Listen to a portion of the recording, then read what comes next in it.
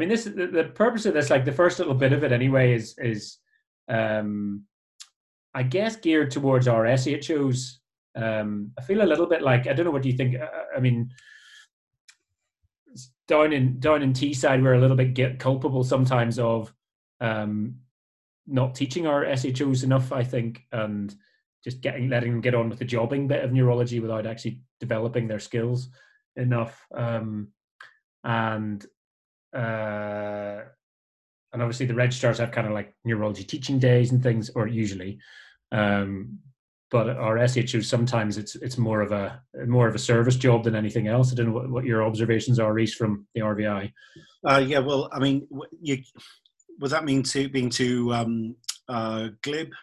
Because I'm hardwired to be optimistic. But if you demonstrate enthusiasm, you get given an audit or a QIP project to take on rather than teaching itself. And if you come for teaching at Grand Round or the ward, we show you a impossible to fathom inflammatory case that's coming through the front door, rather than something that'd be useful to take with you. Yes. Further on. I do always think I'm coming round from the window there because it's a bit bright. I think in Teesside our Grand Round has a very small G in it, yep. And it does tend to be a bit more, here's a patient with MS, which is obviously not very helpful for the consultants often, but hopefully is valued by our trainees. We had a variety in South Wales, and in Swansea they had they really wanted to have that sort of grand educational process, but there was a real jack in the box. Chris, I've forgotten his surname, who just couldn't cope with silence. So as soon as the registrar paused for thought, he would answer. It was sort of blurted all out. Chris Rickards, real jack in the box, and so it was just every week was hearing Chris answer the questions.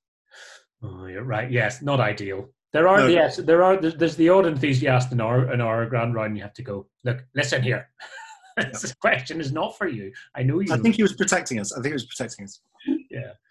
Well, I'm hoping now. So we do a thumbs up. Now, what was it? We've got a little text box that people can type into. Yeah. Is everybody able to hear? Steph will join me shortly, says Helen. We're in the neurology office, so we'll keep our microphone off. And I'm going to get our SHOs here too. Oh, can you see these text messages? Yeah, I can. I've just opened the box up. Thank you for that. Nice to see you. Jolly good. Okay, well, look, I mean, I suppose for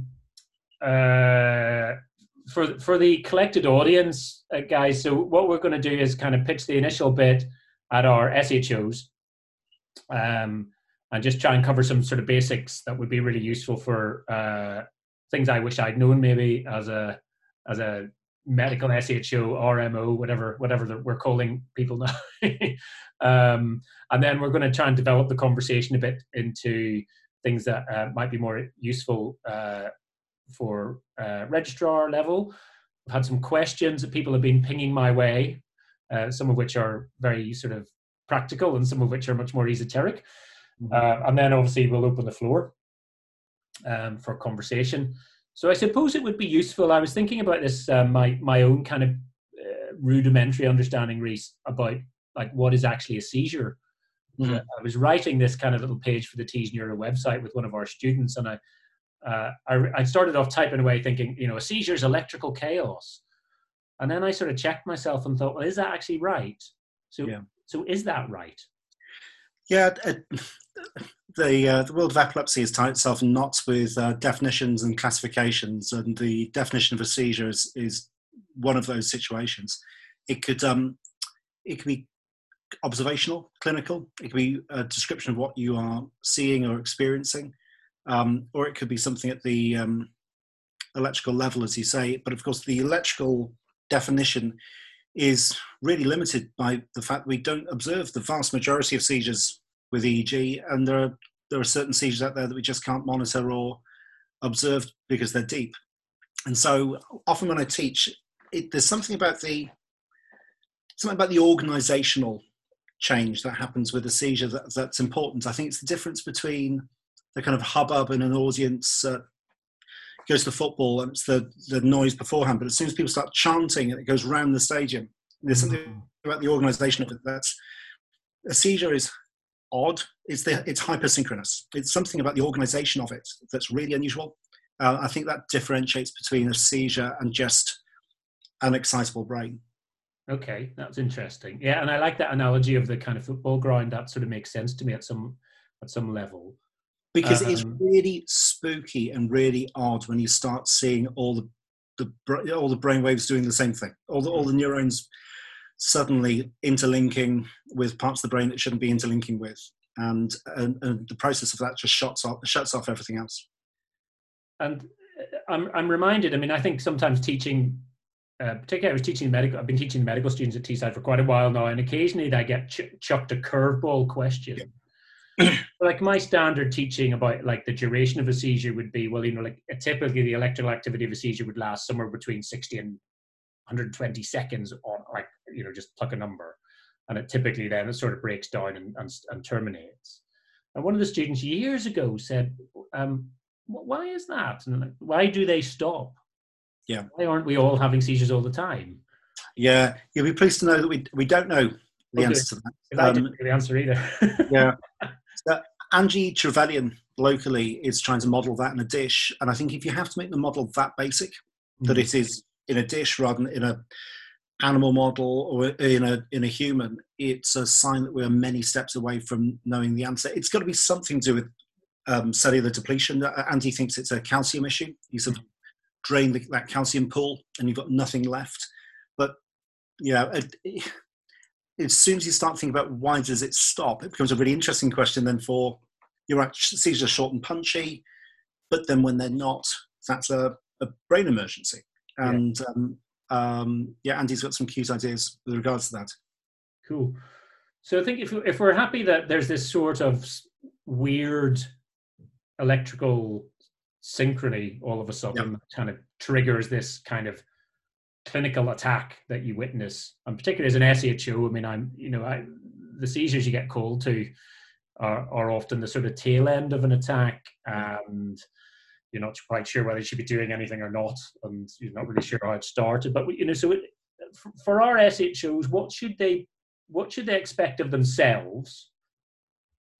It's like, so if you think about an inpatient seizure, which obviously is the minority, but if they're called to a medical ward, Rhys, what would your expectation of them be? Like the kind of minimal data set. What do you want to know as an epileptologist that you'd expect from them? Yeah, it's thankfully it's not overly specialized. So you're trying to get a first-person narrative description of what has happened. I think that one of the most tricky things is when you just get a line in the medical note saying 2 GTCS last night. Well, that could be anything. And you know that if even if somebody claims to have a special insight, like they say that their mum was a learning disability nurse or their dog had epilepsy, it doesn't make them any more likely to have picked this up. I really want to know who saw what, how did it progress, what was each stage like? And if you get called to the end of a seizure, then you're really doing a kind of detective job. You're sort of picking up some of those that narrative description, and you can look to see if their toes still go up, and you can look to see if the eyes still react, and you look to see whether the seizure is finished. But a description of somebody in a kind of confused post-ictal state isn't very discriminatory in terms of what has happened or hasn't happened. When security guards are at gigs and they want to know whether somebody who's fainted is good enough to go back to the crowd and find their friends, they ask, can you use your mobile phone? Can you manipulate your phone? And when somebody has a seizure out in the streets, it's often one of the first things they'll do. So if there's not a good description, knowing when you can actually text or call somebody again is a good sign. Well, that's a really good question, actually. I like that I like those sort of questions that give you an insight into somebody's neurological function. Yeah. Because I think if you have a seizure in the street, I think, depending who you are and where you are, you're going to phone your partner or your mum or somebody that you trust, first, second or third, I think. So they may not be a witness, but they'll let you know whether they were shocked and anxious because they'd just had a single event on the high street, or whether they were absolutely away with the fairies still. Yeah. And so, like, coming back to sort of, like call to ward 4 at 2 a.m., you kind of see this tail end of something. And so what you're saying, I think, is that really what you need to do then is kind of ruthlessly interrogate the ward staff. Yeah, that's right. And ward staff mostly. Occasionally, it might be somebody in the bay. You know, the nosy person opposite you might have seen. And then, if you think it's likely to have been a seizure, you in the hospital setting, you're asking, was it provoked? And whether it was provoked matters. You know, if you're thinking provoked, yes, no, and then what do they have epilepsy as a pre-existing condition or not? Because if it's pre-existing epilepsy, pound to a penny, there's been a drug error and they've not been given enough. You know, that's the majority of seizures in people with epilepsy are people who have just been misadministered their meds. But in a hospital setting, you're doing basic bloods. You're looking at U's and E's. You're looking at, you know, glucose. You're looking at things that could have triggered a seizure. Okay. And in terms then, I suppose that's it kind of comes on to this, my next point, which is like a sort of bluffer's guide to inpatient investigation. Yeah. There's what you're going to do at the bedside there and then. And then there's the kind of like the stuff you're going to boot into the semi-rough if you're a golfer, you know, for the next day. And so like there and then bedside stuff, what's of most use? Yeah, I guess if it's an inpatient, if there's a reversible cause, are they going to go on to have a second seizure? That'd be useful to know. So, as I said, some basic bloods and an idea of what they've been prescribed or misprescribed, with a plan as to who to call if there's a second event. There are a lot of things that we do that are overused. You know, the number of people who have recurrent provoked seizures who get a CT head every single time is unnecessary, but I'm sympathetic to the fact that you don't have the full picture when you're appraising somebody, and that may be appropriate. Or they're slow to wake up and you want to know whether there's been a secondary cause. It depends on the age of the person as well, because stroke is one of the more common cause of seizures and status in older people. But yeah, for ward patients, particularly if it's on a surgical ward, you're looking at some kind of imbalance that might tip them over the edge. And don't beat yourself up if you don't find it. It'll probably be sleep disruption. You know, trying to sleep in hospital is an absolute disaster, and you'll be anxious, and you'll be, you know, there'll be somebody opposite you who'd had the medical emergency the night before. I mean, I find it difficult sometimes, genuinely difficult to know about the role of a thing like a blood gas, a lactate. Yeah. To get quite hung up on those in a way. Like I can remember a time when prolactin was the thing that told you if it was a seizure or not, and I feel like that's not used now, and rightly so. No, it's not used a lot. I do like a lactate. It's I'm a connoisseur of these kind of things, and I go trawling through the regional blood database, the ICE database, looking at. I think if you've had a couple of events that have brought you into A&E, and there's this biological disruption with an event in keeping with a seizure, it's relatively convincing, but nothing in isolation is enough. Yeah. And it won't tell you definitively what's happened. It's just that something has happened. And as an inpatient, you might find umpteen other causes for having a raised lactate. But for somebody who's been brought into A&E and you don't have the story, it's helpful, useful, but not to be over interpreted. Yeah, and I think, you know, my concern obviously, because there's always a little bit of it, is it epilepsy, is it a non-epileptic or a dissociative episode, and it's a prolonged thing. And if the lactate, you know, if somebody's had a shaking attack for 15 or 20 minutes, is lactate particularly helpful in that setting? I use it. I use it. So I think if people who have had 2 events at home, an event in the emergency department and a 4th in hospital, and they've still got a normal lactate at that stage, but you're talking about convulsive events where eventually, if you've seen it, there will be less and less of a diagnostic concern. It's sometimes the pauses and blanks for which you'd never get any biological disruption that are the hardest things. because I mean, people publish these series all the time, and you always think they're happening in other people's hospitals, not your own. But they say a third of people who go to ITU in status have got pseudo status, Yeah. and even if it's not a third, even if it's 1 in 10, that's a big risk. The anaesthetic, etc., for these people. Mm. So if we're sort of at the bedside and we've kind of got our basic bloods done, we may or may not have done a blood gas or a venous lactate or one of these kind of, these sort of markers, and they're all from cooking. I mean, there's always this sort of sense for an SHO, this uncertainty. I think sometimes I remember as an SHO, like, okay, so this was a brief self-terminating thing that looked like a generalized seizure. It's maybe a patient with epilepsy that's been in the hospital for something else. And the nursing staff say, well, what are you going to do about that? Yeah. I'm not trying to unpick my specialty, but Phil Smith would often say, don't just do something, stand there. Because actually, if you catch the seizure, you're going to be standing at the end of the bed and watching it, timing it maybe and watching it. And you're allowed to sit in your hands and think. There's an argument to say that outside of specific examples, that a lot of the drug manipulation that we do is it's an outpatient specialty rather than inpatient one. Yeah. If you are not sure, and this person's at risk of further seizures, or this was a prolonged seizure, or you've identified that there's a provoking factor, sepsis, whatever, that's put someone at risk, then levetiracetam's your friend.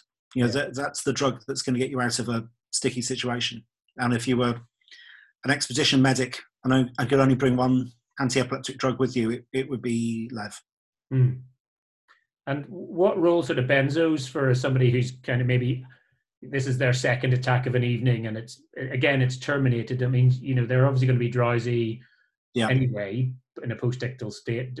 Does one, do you give them a benzo if you're the SE? Yeah, if safe to do so, and it's generally safe for most people, particularly in an inpatient setting where you'd be monitored closely. Oral clobazam, if safe to swallow, 10 milligrams is really straightforward.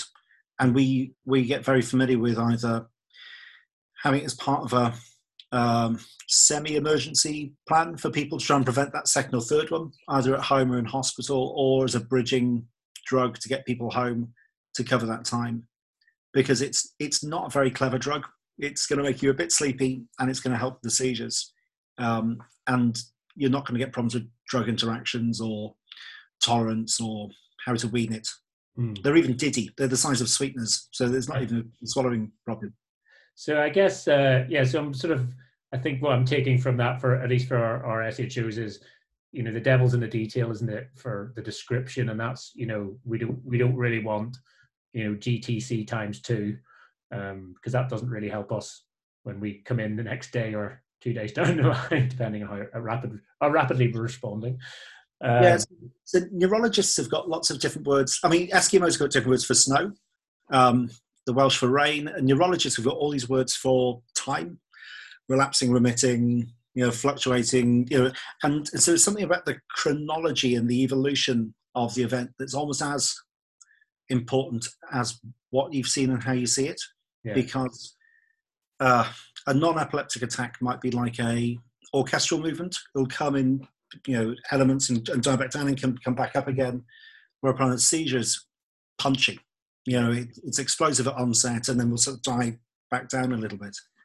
So it's the evolution, the description of this, then this, then this is really handy. Yeah. Okay. So detail's good for us, and then depending on the duration of the episode or the frequency of those episodes in that particular time, you may or may not then add something to kind of prevent further episodes, and that might be either a kind of benzodiazepine or levetiracetam if they're not already on it. Yeah. Which was always the hard sink when I know. you were edge and they were already on levetiracetam. The two things that maybe not even helpful immediately, but eventually that I like are a toxicology screen, because there's always that feeling they might have taken something, might not have done for a seizure in A&E, and drug levels at that stage too, because we do a lot of taking things on trust. And I know that if you give me antibiotics for a week, there'll be a couple left over at the end. I'm not sure which ones I've missed. I think I've taken 3 a day, but I don't know. And if you change someone from best drug A to second best drug B because of this kind of natural non-adherence, then it's lose-lose, because you haven't identified whatever adherence issue they've got, and now they're on the second best drug, and they'll continue with that pattern and go into the third best drug, be called drug resistant. And so we've got a fair few teenagers and people who live chaotic lives ending up on inferior meds because of it. Yeah, and I would often say, I think probably about one of the few rules of a anti-epileptic drug level is that sort of concordance check, and the only time to get it done is on the admission bloods. And I guess we're getting a little better sometimes at backdating that. So even if it's a patient on the ward and they've been in a day or two, there's probably a U&E sample from their A&E admission, which you can then kind of retrospectively fit a level onto, and it gives you, because once they've been in hospital for a day or two, a level is meaningless. Yeah, absolutely. And look, you can't get drug levels for everything, but most places you'd get a levetiracetam, a lamotrigine, or a phenytoin, and so you can probably use that as a proxy for which other drugs they're not taking. Yeah, that's a good point. Yeah, okay. For this, I think the other thing that sort of vexes a lot of our juniors then, beyond the sort of, is it a seizure or not, and they kind of how to document that for best use going forward. The other bit then is, okay, is this status, and what's their role in the management of status? Yeah. So what should their role in status be? Yeah, status is a genuine medical emergency coming in a couple of different flavors. Convulsive status being the one that we worry about the most. So the difference being that you could have seizures that don't stop, that are focal, impaired awareness, affecting how you are, and you're really in a dreamlike state, or for weird and wonderful metabolic or genetic disorders, you could have myoclonic seizures that don't stop, but it's the convulsive seizure that's a brain emergency. And it's one of the few parts of neurology that is useful to have a protocol in your head, a series of stages and steps, because working wherever that seizure is happening, it may not be clear where you get that next drug from, that next instruction from, how to escalate it. So it's useful to hope for the best and plan for the worst, and have that next drug available. So they talk about 3 stages of status. First stage is really about benzodiazepine use, so that's lorazepam most places. And you're getting access, and you're looking at reversible causes. But at that stage, you're looking at which epilepsy medicine you're going to bring in next if it doesn't stop.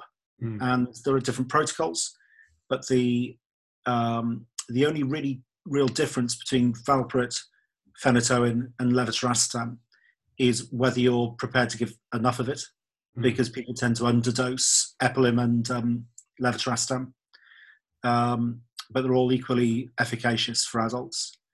And then your third stage, once you're giving that, you're thinking, gee whiz, if this doesn't stop, I need to know how to get hold of an anaesthetist. And so at each stage, you're looking ahead and preparing. And it's that middle stage, knowing that you're dosing based on a weight or an estimated weight, is the bit that you could really add value to. Yeah. And I mean, I worry a bit about being too kind of broad, brushstrokey, but, as a general rule of thumb, I typically say to our students 1.5 grams of intravenous anything for that second stage. That's where I'm going to challenge you, Archie. So there was a big international study published the end of last year, beginning of this. And they say for people my weight-ish, that it's near 3 or 4 grams of lev. Right. And so we probably haven't had the full benefit of levetiracetam in status, because we've been underdosing people. Interesting. And sometimes I'm just not brave enough, and I'll give 2 grams pause and another 2 grams. But it's renally excreted. It's well tolerated. You're not going to drive anybody loopy on a single one-off dose. And I think we've been underdosing. Yeah. Okay. And would you, if you had your choice, I mean, you've obviously said for expedition medicine, that's what you'd bring. But, yeah. Faced with a kind of treatment naive, patient in status that's had the kind of lorazepam kind of part of the protocol, what would you reach for first out of, like, because it seems to be phenytoin still the kind of top dog, but it's an awkward and unpleasant drug to have to infuse. Yeah. Do you tend to bypass that a bit now? Yeah, I would, for somebody who's never had status before and we've got no other information about them, it would be levetiracetam first.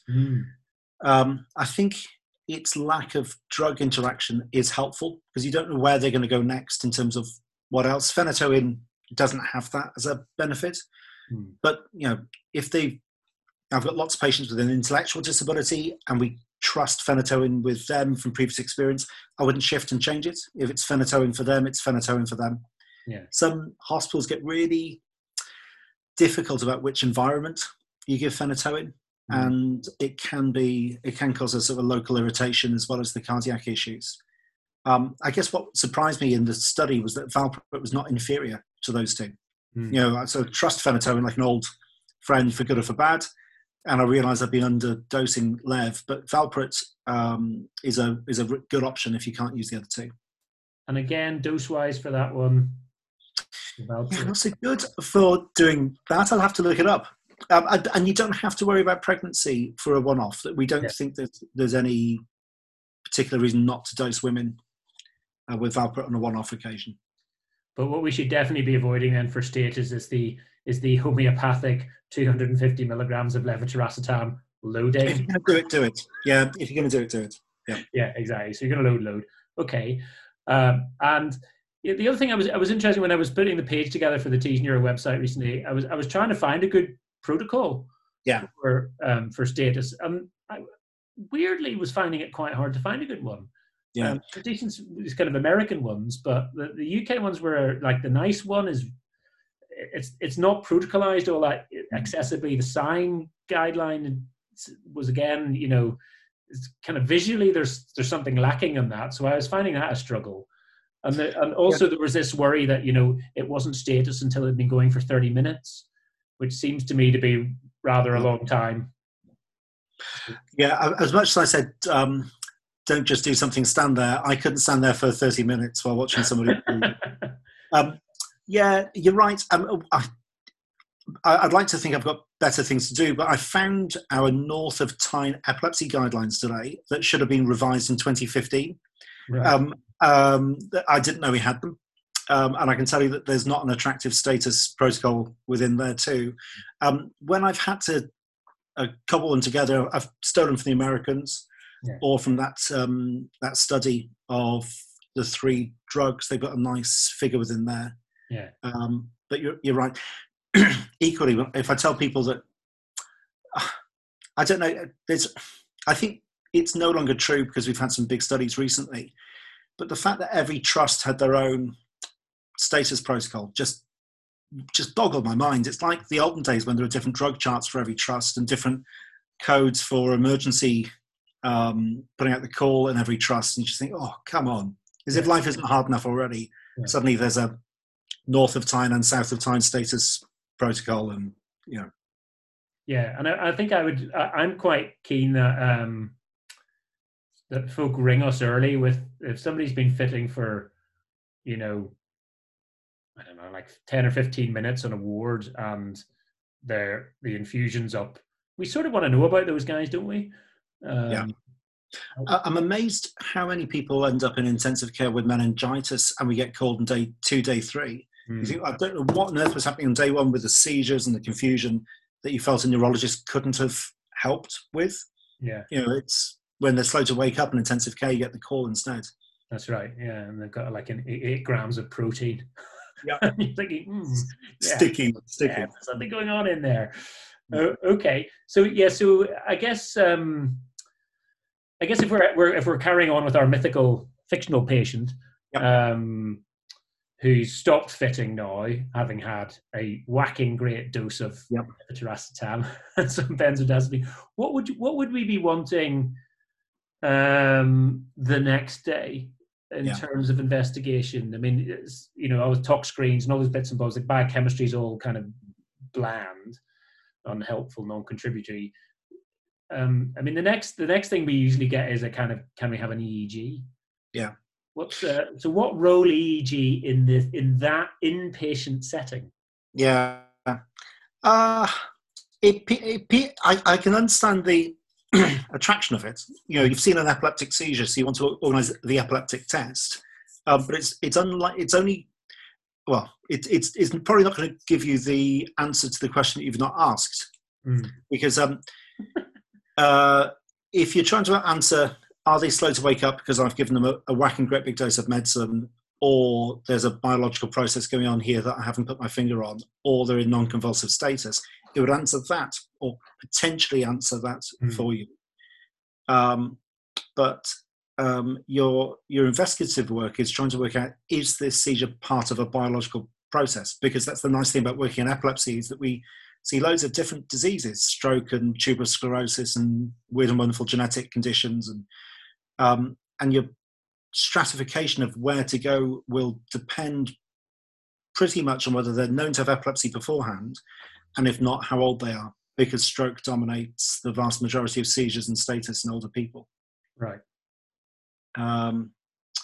So yeah, I mean, day 2, day 3, EEG is not going to tell you the important things like when they can go back to drive, which medication I should start necessarily, because the real role for EEG is classification, rather than was this an epileptic seizure or not. Yeah, and I think I'm comfortable with that. I feel like we maybe, as a registrar, particularly as a neurology registrar, sort of used EEG too much. I worry a little bit now that I don't use it enough. Yeah. I got a kind of this pendulum swung the other way now. Yeah. And maybe I'm doing some of my patients a disservice in that regard. But I think I mean, even within the epilepsy team within Newcastle, we use it differently in the first seizure clinic. And I think as soon as you get people who've had similar training, same organisation, seeing the same patients, using things differently, you realise, well, there's either a problem with us or there's a problem with the test. It's, you know, we're still reliant on, you know, a test originated in the 1930s, and the only difference is it's no longer drawn on paper, but it's now digitally produced. I'm really looking forward to the second generation of EEG, whatever it looks like. Yeah. What about, so if we shift our focus away from inpatients then, because I guess that's the natural kind of thing, is like most of what we do as neurologists isn't inpatient, except in the post-coronavirus era. Yeah. But, so, I mean, it's the same sort of question then, I suppose, for outpatient, which is how does one investigate that, and do you do it differently in a more kind of cold case? Yeah, I do. I'm a little bit more structured. I've got a bit more of a formula, and I think part of that is because first seizure is quite a high volume specialty, and so for your own sanity, it's useful to have a structure, so you can go back to thinking. You don't have to sort of second guess yourself and say, did I do that or did I not do that? It's useful to know that, you know, for the vast majority of people who have some form of blackout, I will have seen an ECG. It either will be on the day, or I've made sure I've seen it from the emergency department, and I'll know what drugs they're on, and I'll know who lives with them at home, and I'll know if they drive. You know, I'll have certain things, certain boxes I know I will have ticked. And for me, I get an EEG on anybody for whom I am sufficiently persuaded they've had an epileptic seizure. But it's because it's an awful tool to try and work out, was this a fit or not? Right. Effectively, you're seeing people 4 to 6 weeks after they had a blackout that lasted 3 minutes, and it took them an hour and a half to come round. And you're using a snapshot of the organisation of their brainwaves 6 weeks after you've seen them to try and work out what happened back then. It's a phenomenally speculative test at that stage. I mean, it's different in kids because the photosensitivity and the fact that you can provoke seizure with the hyperventilation increases your yield. And it was different in Australia because we used to get the EEG the day after. We'd keep everybody in hospital overnight. You'd get the EEG the morning after your seizure. And so we got a lot of non-specifically abnormal EEGs as the brain was recovering. But that's just not how we work. And so you also have to know how your local team report your EEGs, because you don't want to be, the risk is always over-interpreting just bad luck. You have a bit of slowing on that day, and suddenly the ball starts rolling, and you end up with an epilepsy diagnosis you can't shake. Yeah, and particularly, I guess if there's asymmetry, I feel that sometimes that's I've a tendency to default to saying, well, asymmetry exists, and I don't use that. If I have an EEG to interpret, I would be very cautious of interpreting a little bit of non-specific asymmetry as a clue that, yeah, this could be a left temporal focus type of thing. I find that is that reasonable? Yeah. Sometimes at that stage, I'll get a sleep-deprived EEG, which I often describes the patients as a stress EEG. It's your brain as stressed as we can make it. Because if the abnormalities are no worse at that stage, then they're probably not significant. If there's still a little bit of slowing on one side that's still there, then that's just you, I think. So I'm interested in what you said. So if you're doing a first fit clinic and you see somebody and you are fairly convinced that they have had a seizure. Yeah. Am I interpreting right what you said, that you would tend to organize an EEG for them irrespective of age? Yeah, I do. Not everyone does. I do. I do because occasionally you'll get people for whom their panic attacks have actually been focal seizures all along, and they haven't recognized this rising anxiety and that funny feeling that they get as being little focal seizures. And I tend to like a little bit more information when it comes to filling in the DVRA forms. I tend to like to have had a normal scan, normal EEG. But I've got to be honest and say not everybody would get an EEG at that stage. And it is a low yield investigation at that stage too. You're going to see a lot of normal EEG if you get one for everybody who's had a first seizure. And is there a sort of age cutoff, Rhys, where you'd start then to say, well, this? Oh, certainly. Yeah. Something old. I'm not like EEG is not going to help me here, or like at what point do you start to dial down that enthusiasm for EEG in that setting? Yeah, and I'm also pragmatic with regards to the environment as well, because I don't know if you've got Alzheimer's associated with Downs in a care home. I know what this is going to be. I know that you'll have focal seizures and myoclonic seizures, and an EEG is not going to change what I do here. Or if you've had a significant stroke and you're having seizures afterwards, there's nothing the EEG is going to tell me that we don't know already. What is less certain is that there's certainly a group of people who are working age, sort of 50s, 60s, who quite often have a single seizure. And I find having normal tests for them is reassuring to me and for them for getting them back driving at 6 months. Yeah. I often remember those, and they come around quite commonly because they are devastated about the driving restrictions. They think if the seizure wasn't bad enough, you're going to take away, and they always tell you they've just bought a new car. And That's right. It tends to be a kind of chauvinist male who doesn't like being driven by their wife. It's they're just devastated With a BMW usually. Yeah. Yeah. Okay. Yeah. So I feel like I definitely under request EEG in comparison to your practice. Yeah. And I guess that partly that's individual variation, and partly and completely defensible neurologist in this setting. Just by the by, we're just started auditing at what point, if you don't have a risk factor like a stroke, or at what point age really reduces the returns. And I think when I see those data, that will really change my practice, because it'll be an audit of myself and my colleagues over the last couple of years. And I think there's something about seeing your own practice reflected back at you that makes you change. Because you always say, they do things differently in Cleveland, they do things differently in wherever. I had a sort of, I guess you have epiphany moments in your career sometimes just from conversations. And I think it's one of the reasons for these sort of kind of Zoomcast type things, hopefully, is that somebody listening is going to go, oh, actually, that's really interesting. Didn't think that before. I remember feeling a bit embarrassed as a relatively advanced stage neurology registrar, chatting to a chap called Doug Crompton, who you probably know. Yeah. Doug and I are very good friends, and Doug's an epileptologist out in Melbourne. And I was just sort of talking to him about my sort of, my role as a neurology reg was like, is it a seizure or is it not?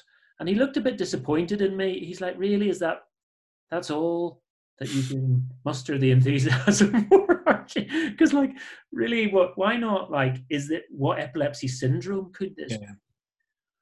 What you need to dig deeper and be more interested in this. It's, your job is not just, is it a seizure, is it syncope, or is it a dissociative non-epileptic attack? Although I was obviously focusing on that for a while. And I think for our SHOs, that's really hugely important to have that ability to distinguish those kind of three main categories.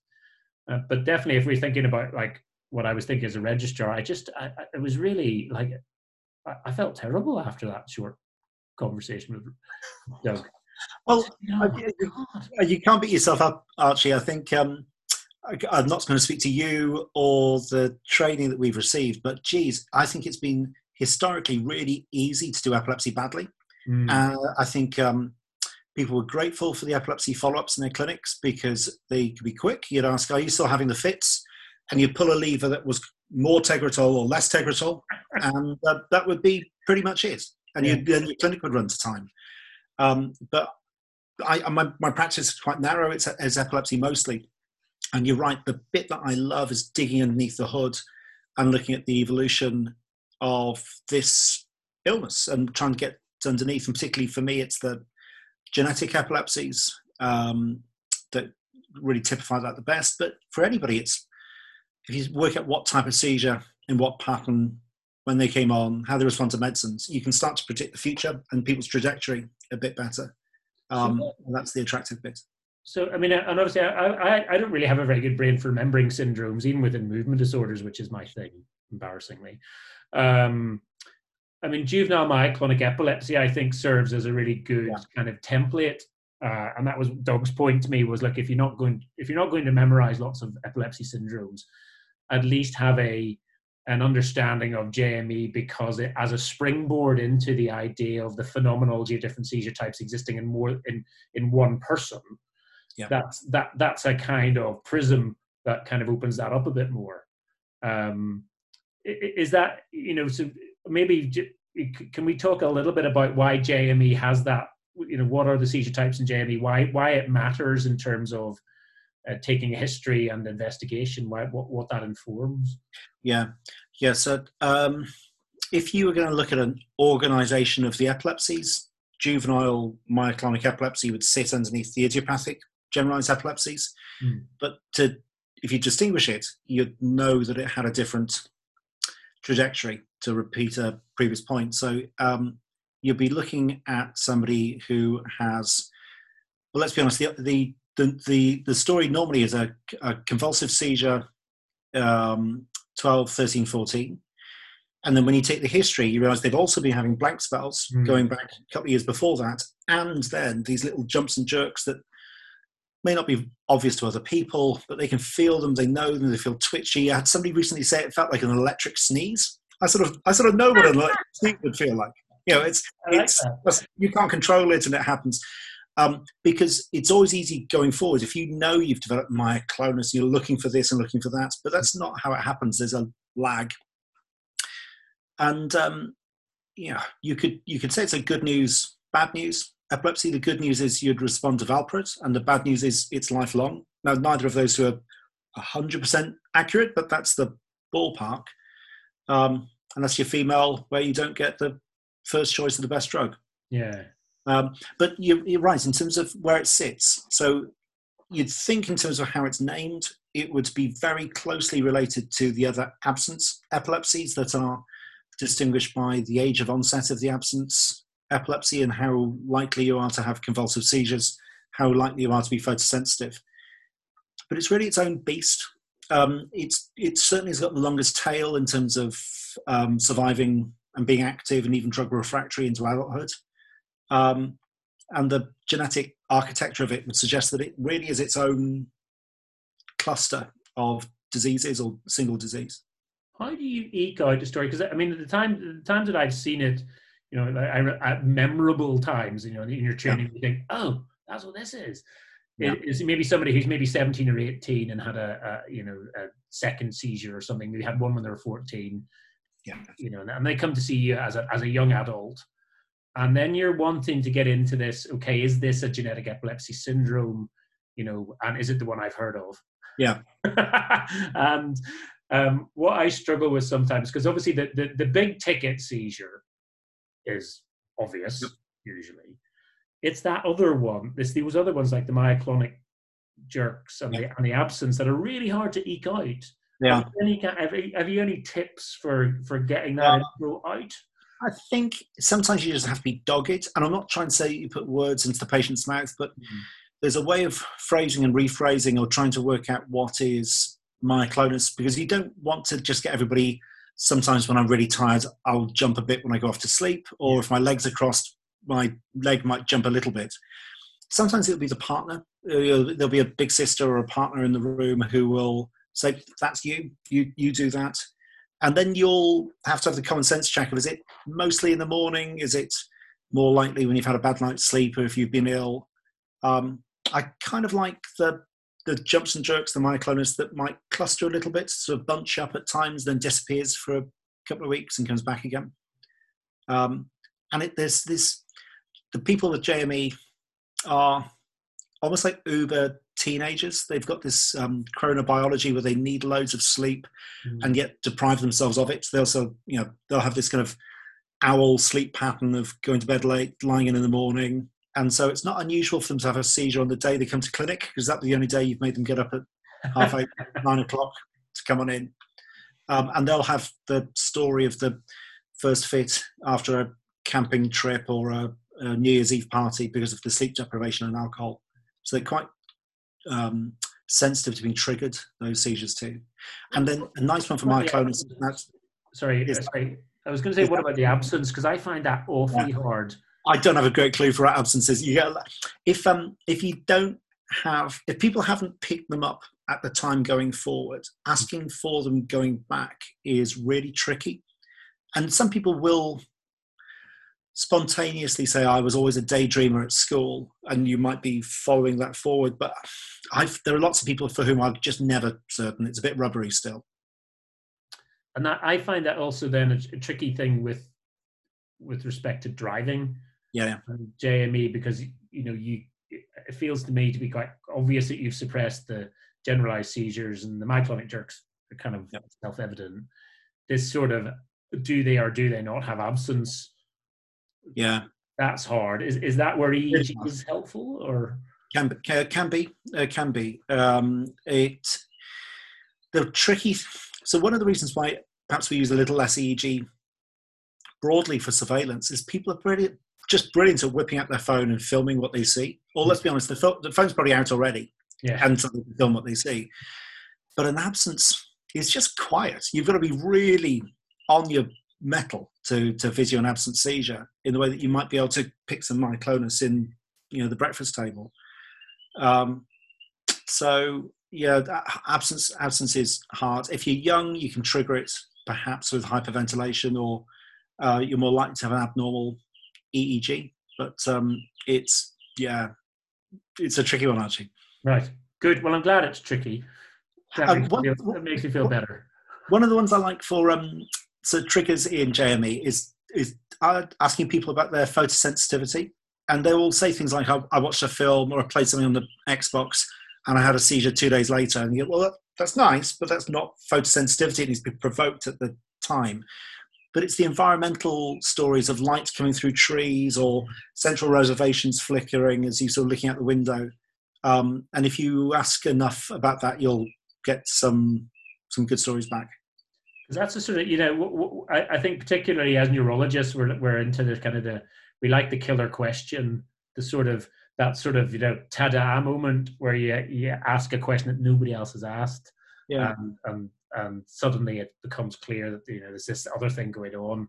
They're moving sort of questions like that, but they're clearly epilepsy questions as well. Then, by the sounds of it, there was a message there. We were just talking a little bit about status, weren't we? And there was a message came through. Could we talk a little bit about refractory status on intensive care? Yeah. It's an evidence-free area. It's where witchcraft starts creeping in, and it's hard because I think sometimes you like bits about your specialty that are either things that are treatable, or the things that you get, or things that are difficult, and therefore you get a bit of a reward from it. But I mean, yeah, drug refractory status on intensive care. The most difficult thing is that you probably don't know the cause of the status at that stage. And then even if you do, if it's somebody with a complex mitochondrial illness or something else, you're probably cycling through a series of options with increasingly lower returns. And then you're never entirely sure whether the last option worked or whether it was just due to break. Anyway, we don't see a lot of the hardest is what we call NORS, new onset refractory status epilepticus. And when that is super refractory and it's not autoimmune, then that's really tough. Yeah. So no really good top tips there. No, I mean, what witchcraft do you use? So we've used ketogenic diets, steroids, immunoglobulin, ECT. As I said, it's tricky. A nice thing about intensive care is you can make sure that you're adequately dosing. So, good for levels, good for, you can monitor burst suppression, so you can have intermittent EEG monitoring in the way that you'd never have in other circumstances. And you sort of start with your levels of risk. So it's convulsive status that is the big concern. Focal status less so, and myoclonic status like you'd get after a hypoxic brain injury perhaps, or is you want to treat it because you can see something jumping, but it's just an angry brain and it's unlikely to be really worth the drug load. Have you ever, we're thinking about you because you're running through some things like that. Certainly we've tried occasionally with refractory status like IVIG and immunotherapies. ECT wouldn't have been on my list. No. There's an enthusiastic psychiatrist who keeps trying to persuade us. I have to. I've never gone down that route. Have you ever snuck a vagal nerve stimulator into somebody with refractory status on an ICU? Is there ever going to be a role for that? Yeah, people have. I had a colleague who expedited a VNS that would have gone in anyway. So people have. We've used the ketogenic diet on a couple of occasions because people are. It's a replacement feed at that stage. Yes. It's tricky because people are sick, so trying to work out what level of ketosis is safe and sensible is unclear. But that's probably something I would do after blind immunoglobulin. Yeah. Okay. And then also perhaps having a chat with the anaesthetist about a change of anaesthetic agent. Depending on what's going on, ketamine can be quite helpful. Okay. No, good thoughts anyway, because I think, you do feel out of your depth. I mean, even as a consultant neurologist, you feel out of your depth. I mean, maybe it's good to know that actually there isn't a right or wrong for that one. And it's certainly a situation that I'd be very happy phoning a friend. Yeah. There are particularly some of the London ICUs which have a great experience in super refractory status because they will, just because of the population density down there, people are much more likely to be shipped into a big central London hospital. And so I'd very quickly get on the phone and speak to a friend, I think. Okay. I mean, another blind spot, I think, certainly for me, maybe others listening would echo this, is discussions. Again, thinking we're sort of back to the outpatient department, is about when to introduce the concept of SUDEP, in a consultation, and how. Yeah, I find that awfully hard. Yeah, it is. So if you ask people who have been bereaved, so people who have lost somebody to a SUDEP death, they say that you can't tell people often enough or early enough, because you're not necessarily asking the entire population, because there will be certainly a degree of anxiety produced necessarily or unnecessarily when it is discussed.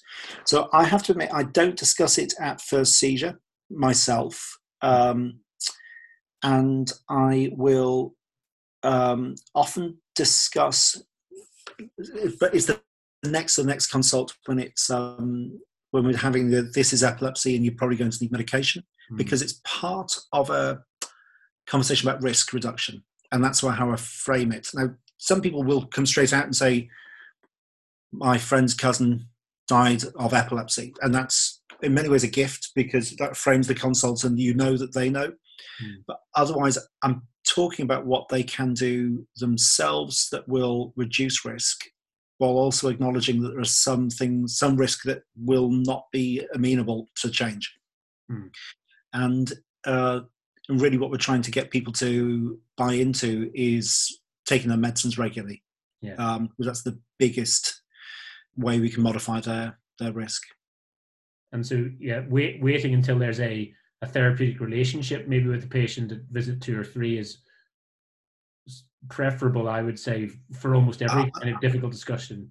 Yeah, I think so. There's a lot of what I do that, same for you, I'm sure, that's whether it's getting a complex patient in the transition clinic, or seeing somebody in the genetic epilepsy clinic, or just somebody who's terrified because they've had their first seizure and they're worried about driving and employment and relationships.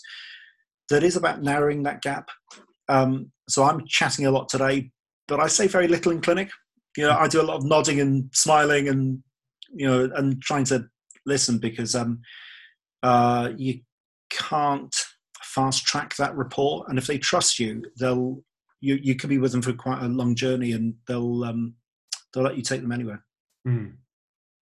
Yeah, having had one of my patients die recently, young epilepsy patient, conscious of the fact that I don't think I ever discussed SUDEP.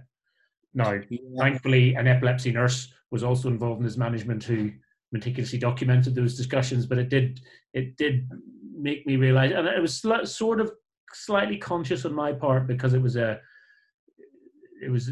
difficult dynamic to navigate. But I do, reflecting on that, probably think it was important that at least on one occasion for me to have raised up. A lot of medicine is a team sport, and so if the specialist nurse has covered that well, that is probably fine.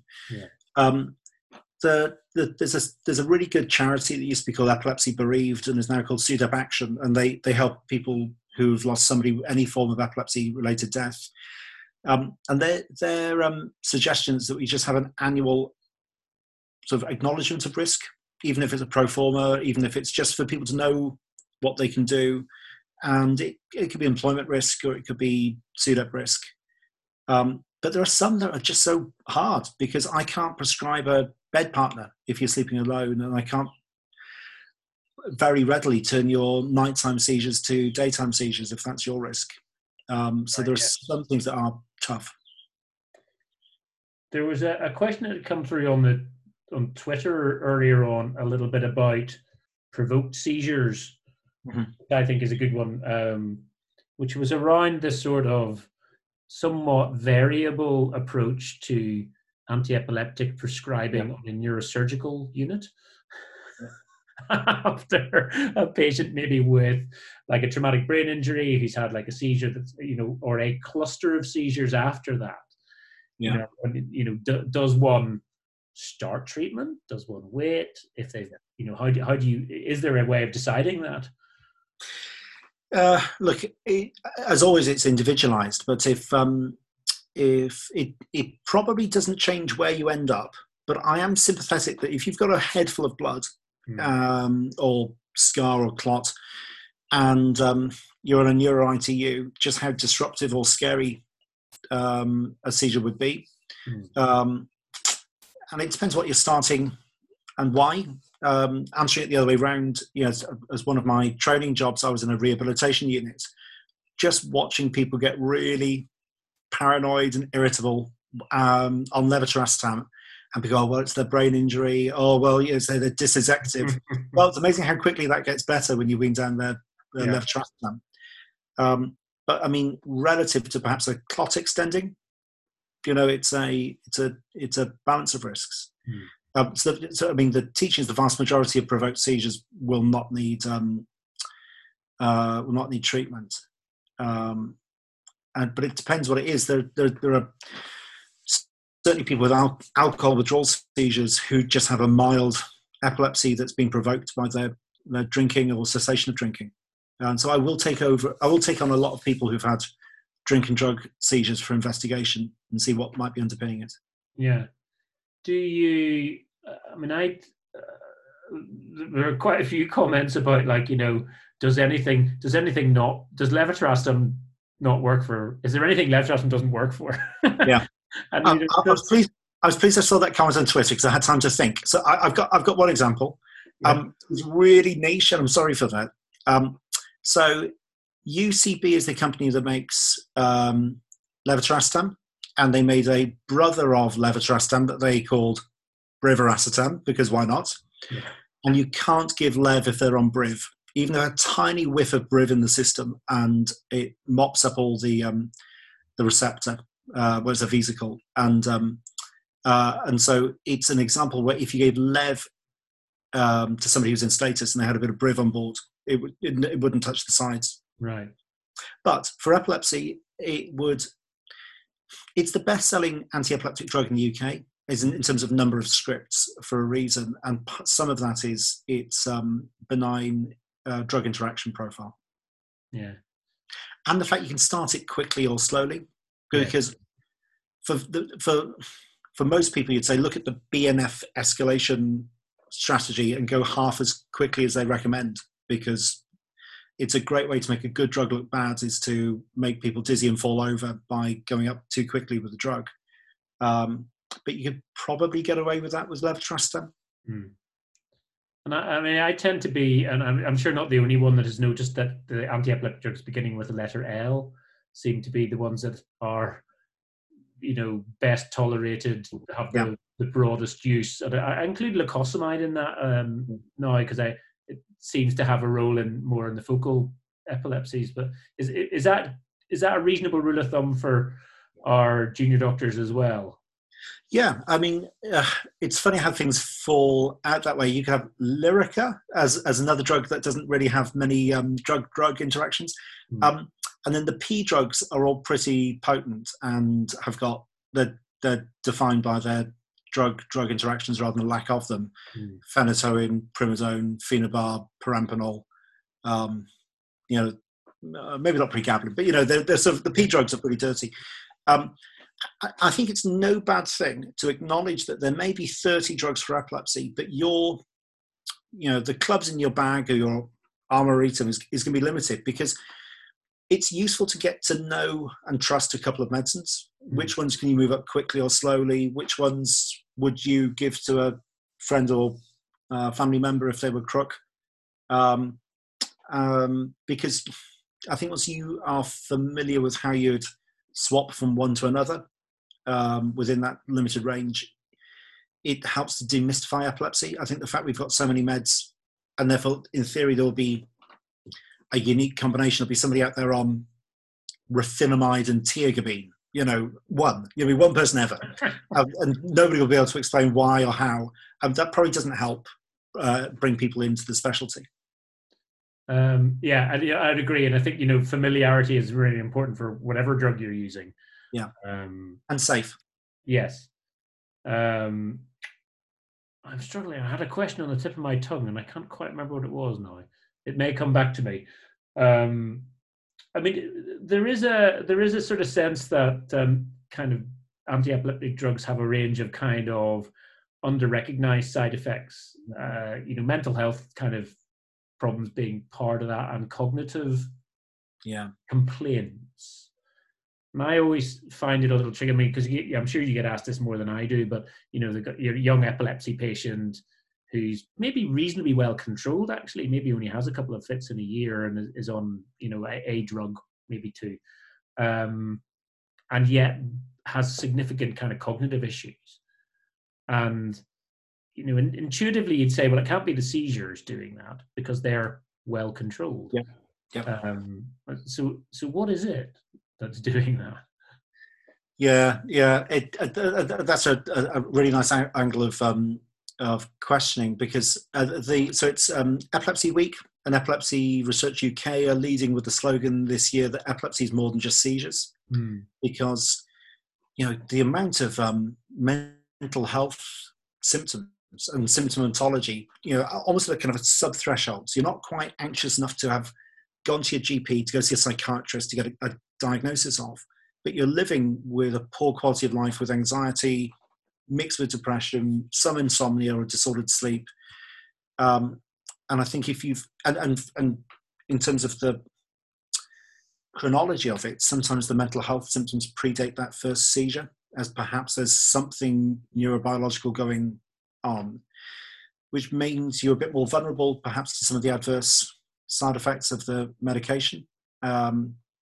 And so you've got a natural anxiety phenotype that's being elevated by the fact you've had seizures.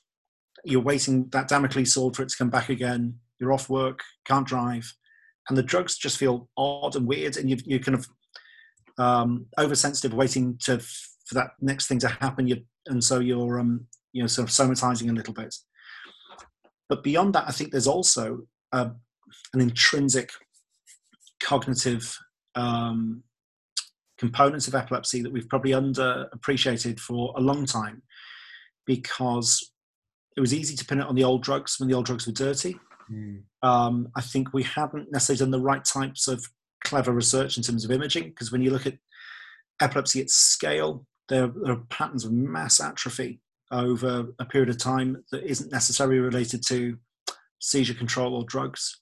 And yet funny forms of cognitive complaints that are missed by normal tests. They call it sort of accelerated forgetting. So within a WIMS test, long-term memory is, can you remember something after half an hour? Accelerated forgetting is you may not remember your honeymoon after 3 weeks, or if you're a school kid, other people can get away with cramming at the end of the year, but you just won't remember of being in that class. So cramming doesn't work for you.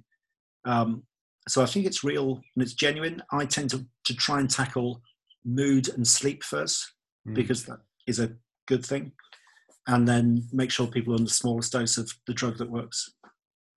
My question that I couldn't remember, speaking of accelerated forgetting, the question I couldn't remember has now come back to me, which was, when I was teaching the SSC students, and I'm not at all involved in any of the year 1, year 2 bits of the sort of undergrad curriculum, but I see a lot of students coming through talking about valproate and carbamazepine as the 2 anti-epileptic drugs. So coming back to this idea that if it doesn't begin with L, don't try it type of thing. But it seems to me that there's still some sort of received wisdom or active teaching, worryingly, suggesting that valproate and carbamazepine are the exemplar anti-epileptic drugs for treating epilepsy. Do you get that sense a bit as well from? Yeah, very much so. There was a very influential pragmatic UK study, a head-to-head study of new and old anti-epileptic drugs, which there's something different about valproate. And valproate is, if you've got an idiopathic generalized epilepsy, is certainly more efficacious than the alternatives. No, not certainly. It's probably co-equal with levetiracetam. But because valproate did so well in the first of these studies, there became a kind of mythology around these papers that old drugs were better than the new drugs. At the same time, we'd had our fingers burnt with vigabatrin, which caused visual field problems. We had tiagabine taken off the market, or really downplayed because of absent status. And then much later we had retigabine that turned people blue. Yeah, blue eyes, blue I remember that one. Yeah, and so there was just that there was a certain generation of influential epileptologists that felt better the devil you know. And so there are centres that would still be teaching Tegretol first, valproate first, which is fine if I don't know, 1 year seizure freedom is your end point.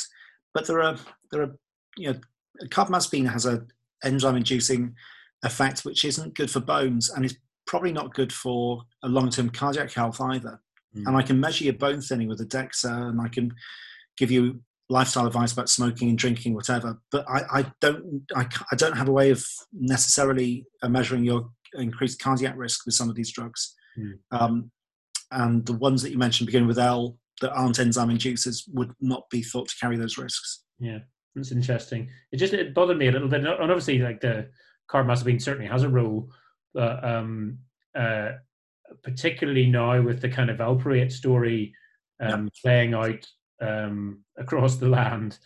I think if there's a message out there that our students are coming through with the idea that your first line anti-epileptic drugs should be valproate for generalized seizures and carbamazepine for focal seizures.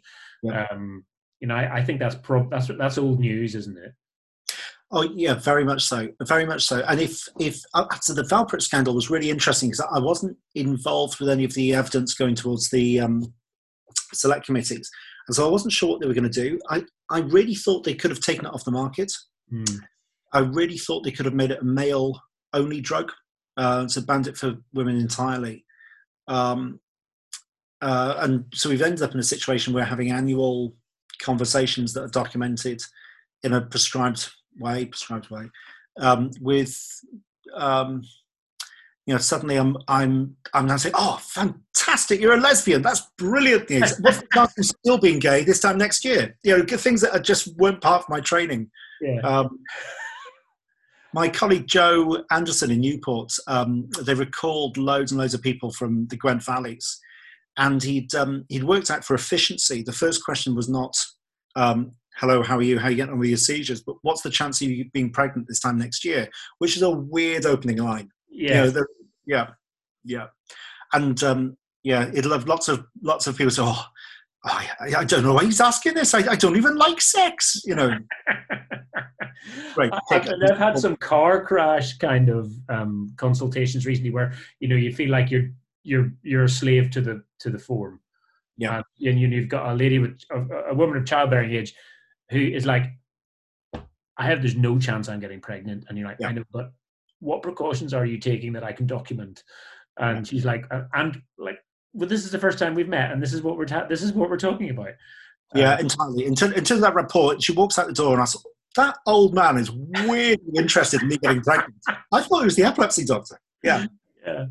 I've also had some issues with, got a young patient who is very, very well controlled on valproate, quite a low dose, is thinking about having a family, is beyond anxious about the idea of being taken off it, and has tried levetiracetam in the past and failed on that and had seizures and had to stop driving. And she's kind of, her life is in order now on valproate.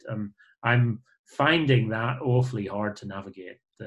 It is. I think the fact that we're sending that this is now a slow, drawn out, shared discussion with patient's family, is probably a good thing, even if you end up making the same decision you might have done if it was a fast decision. I think dose matters. I think the drugs that the valproate's co-prescribed with matters. And I think maternal quality of life matters too, or potentially maternal, female, women of childbearing potential's quality of life. Because there's a funny status quo that you're sort of presuming that this young person that you're meeting at the age of 8 up to 48 is about to be pregnant at all stages throughout that journey. Most women are not pregnant for most of their life. I had a good question there from an ace who said, should we start levetiracetam or valproate on a man with a genetic generalized epilepsy? Oh yeah, great. That's a cracker. That's a cracker. I think I'd probably start levetiracetam more often. I think if I caught you a little bit late into your illness and you had all 3 seizure types of myoclonus, absence, generalized tonic-clonic seizures frequently, and you were photosensitive, you'd probably get valproate. But if you were one down from that, I think I'd want to see how you responded to levetiracetam first, and use valproate for a step up if we weren't winning. I think the limiting factor for levetiracetam is this mood issue. So it's the web forums that patients posted onto coined the phrase Keprage, and it's this 0 to 60 tempo. It's this irritability, kind of crackling underneath the surface. And you ask people how you're going on, they say, I'm all right. And over their shoulder, the partner's going, no, because they're treading on eggshells when they're around. And if you're lucky, it's just an initiation phenomenon and it'll settle. Very, very rarely you get true psychosis with it that will stop. I didn't used to believe in it, but we went back and looked for the cases in Cardiff and found them. But you're more likely to get those side effects if you're young, if you've already got a neurological disability, if you've got a pre-existing mental health problem in the psychosis domain rather than depression. But for the vast majority of people, it's a really safe and sensible option. And I mean, the valproate, I think, still big issues around some of its side effects, in blokes as well, like the kind of the weight gain and sort of metabolic impact of valproate. It's not without its problems. The way that people defend valproate, and to a lesser extent phenytoin, it's a bit like that friend of yours from school days that can't hold his drink and so it makes you fat and it gives you Parkinson's and you'll go but you'll get NASH or what, but you're not people make excuses for it, and after so many times you think there's got to be a better option than this. Like this sort of abusive relationship you keep going back to. Maybe I won't get gum hypertrophy this time. He's changed. Okay. I was just looking at my little questions of other things. We've done traumatic brain injury. There was a very complex question actually from one of the medical students actually on NAMSIG, which is kind of like a neurology neurosurgery network for undergrads, wanting to know about epileptogenic network analysis and the kind of like the next big thing. Where's that coming? So we might want to preface that maybe with a comment about what that actually means. I guess what do you think of it as? I mean, we've all got if your brain's a atlas of the UK road system, you can have motorways and A roads and B roads. And it's relatively easy to map the main motorways and connections, and then work out what parts of your brain are on together and off together. And then broadly, you'd say there's an active and a default as a resting network. So the resting network's really important because that's where the seizures come from, and that's why you're much more likely to have seizures when you're on receive or when you're vegging out. And if you're really focusing on something, I think that's one of the reasons why it stopped. People are relatively protected from having a seizure when they're riding a bike or doing something really focused. Right. But if you're driving on a road or motorway driving and you're in receive mode, you'll be a lot more vulnerable. It might partially explain why you get some epilepsies are only happening overnight in sleep. And I guess the best example of an epilepsy that is a network epilepsy is, syndromes, is Lennox-Gastaut syndrome, because whatever the insult was, and it could be a tumour or genetic change or a brain injury early in life, you get a secondary network change. And that network change is so similar in individuals that when we meet them in adult practice, I couldn't tell you whether they had tuberous sclerosis or early life meningitis, because the network changes are so similar. And these are the kids who will be wearing helmets because they're drop seizures, who are a real balancing act to control, because sometimes the meds will make them worse rather than just more sedated. And they're the people for whom cannabis medicine is now licensed. And when you say they've got a similar network, how are you defining that network or measuring that network similarity? So it's about, so sometimes it's the output of that network the fact that they have similar seizures, myoclonus, clusters of tonic seizures, particularly convulsions, and what they call atypical absence, so longer absent seizures where you're less out of it. But it's, for me, it's that they have these clusters of tonic seizures that are really, a really key feature of this abnormal network. And the die is set, the cells that, fire together, wire together, and then you've got this rigid network for which there's very little, when you meet them later in life, that you can remodel this network. It must be plastic, but there must be something about repeated signals going through it that makes it very resistant to change. I mean, there are functional MRI and tractography studies of it demonstrating this too, but this is what it would look like in a clinic space. Are we, you mentioned, coming back to something you said earlier, Rhys, about, you're looking for the next generation, looking forward to the next generation EEG.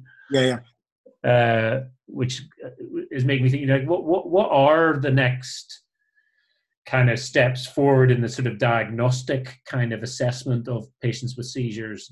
Because my limit is, well, okay, if they've got normal ECG, if we're lucky enough to get a 3 Tesla MRI, plus or minus a number of different types of EEG depending on the kind of age of onset and what we're looking for. What should we really be doing? Like, money is no object. Yep. What's the next decade of tech going to deliver for epilepsy? It's different. Okay, so the one that is probably on its way, because it's now in research, and if it passes that stage, would enter clinical practice, is a portable MEG. One person wearable MEG would give us a high resolution EEG that you could wear throughout your daily practice, daily activities, but it would allow us to look at high frequency oscillation in a way that, currently we're only looking at, an EEG tells you whether you should take a boat out to sail. You've got choppy water, or suddenly got spiky water, and you wouldn't be sailing on spiky water. But here you'd be able to look at just intrinsically how hyperactive a brain is, or what it would take to make that brain seize. And I think that could be quite attractive. What would that translate to? I suppose, what would that translate to in terms of kind of management? Yeah, I guess so. I mean, what people are trying to get from it would be a seizure susceptibility score. So you could take somebody after provoked seizure, first epileptic seizure, or second, third, fourth seizure, and work out when enough is enough and when you should start medication. Right. That would be the ideal, because currently we've got a one size fits all, that you don't start after 1, but you do after 2, which is nice to have a ready reckoner, but it probably isn't right. Yeah. What about, and I'm thinking, in my own line of work, the kind of synucleinopathies and movement disorders and neurodegeneration, there's obviously this kind of big enthusiasm for monoclonal antibodies and kind of antisense oligonucleotide interventions and these kind of things. I mean, I have literally no idea what any of those will do. And if they do work, how would we even afford them? Yeah. But is there a similar direction of travel with epilepsy in general, or specific syndromes, where you're thinking, actually, this is going to be a game changer? Yeah, so I mean, in the single gene epilepsies, which will change pediatric practice, but it won't come into adult practice for quite some time, there will be single gene disorder treatments like the ASO treatments you mentioned, or gene therapy treatments that rescue the gene product. That would be really interesting once those people transition into adult clinic, to see what Dravet without seizure looks like, or Lennox-Gastaut without seizure, because there will be a neurodevelopmental disorder there. I don't think it will rescue the phenotype. It'll be too crude for that. I mean, but one of the things that we've really struggled with therapeutically is that our drugs are anti-seizure but not anti-epilepsy. So there's a biological question that we just haven't addressed. We are, we've got pain drugs, but we haven't worked out what's causing pain. And we can work out whether you've a neuropathic or organic pain disorder and give you one drug or another. But after doing a scan to make sure you don't have a tumor in your spinal cord or a tumor in your brain, our treatments are quite blunt. Mm. So the ketogenic diet and a pill, microbiome treatments, they're all being studied, but they are all anti-seizure rather than anti-epilepsy. Just by the by, there's a anti-epileptic drug with very good efficacy just over the horizon. So it's just available in the States and will be coming here, end of this year, beginning of next. And that could be not a game changer, but it could be a really interesting one, because I'm not entirely sure why you'd put somebody on a drug with a smaller chance of seizure freedom when that one exists. So it could be the next one that it doesn't begin with L, but it could be the next one that comes onto that list. Oh my God, I'm going to have to change my teaching wholesale. It depends a little bit how it's priced and like all these things.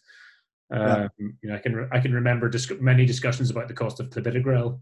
How really we should still be using aspirin until clopidogrel came down in price, and I think it's not so much of an issue now, is it? And I guess levetiracetam probably had a similar kind of undoubtedly, back against. I've run out of the questions that I had jotted down. I suppose is that maybe I don't know if people have been typing questions, which actually is really helpful, as opposed to because everybody's been very good at turning off their video screens and muting themselves, which is great. I'm going to ask one more question, but if anybody's got any little burning issues that they want to ping through, maybe now is a good time to do that. If you get your fingers flying over the keyboards, folks. My last question was really just around the sort of insights to your younger self, kind of Radio 4 style question. So if you were kind of casting your mind back to your kind of early reg time as a trainee neurologist, what would you wish you'd sort of had clear in your mind around epilepsy then, that you think, God, it would have been so much easier if I just had that straight?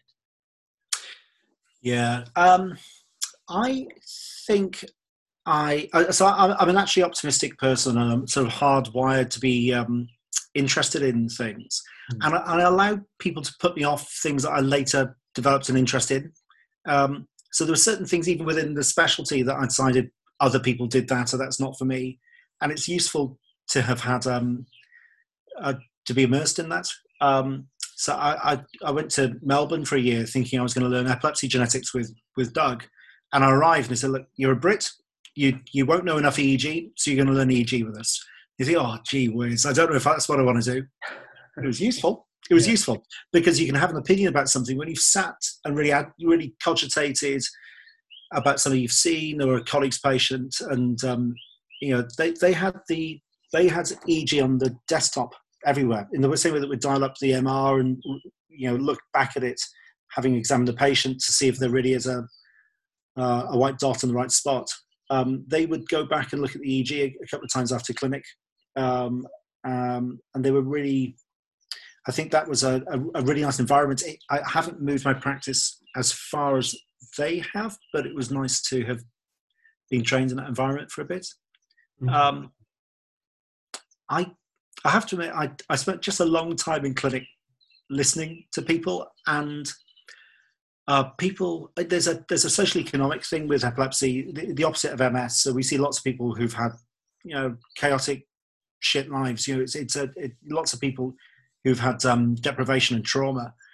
And sometimes you just need to listen and tell them, that sounds awful, I'm so sorry. I did a lot of trying to fix people's problems for them, thinking that a supportive letter or some advice or a medication change would fix this, but actually sometimes just listening was what was needed, or acknowledging the problem was what was needed. Yeah, I think it's good advice in general, regardless of the specialty, isn't it? I think there's just some stuff you can't fix. Yeah. but you can listen. That might be. I haven't seen, unless anybody feels strongly, given that we've taken up an hour and a half of your time, Rhys, and no other questions have pinged through. I might say thank you very much for that, because that seemed like a nice way to end that sort of discussion. I've been recording it. I think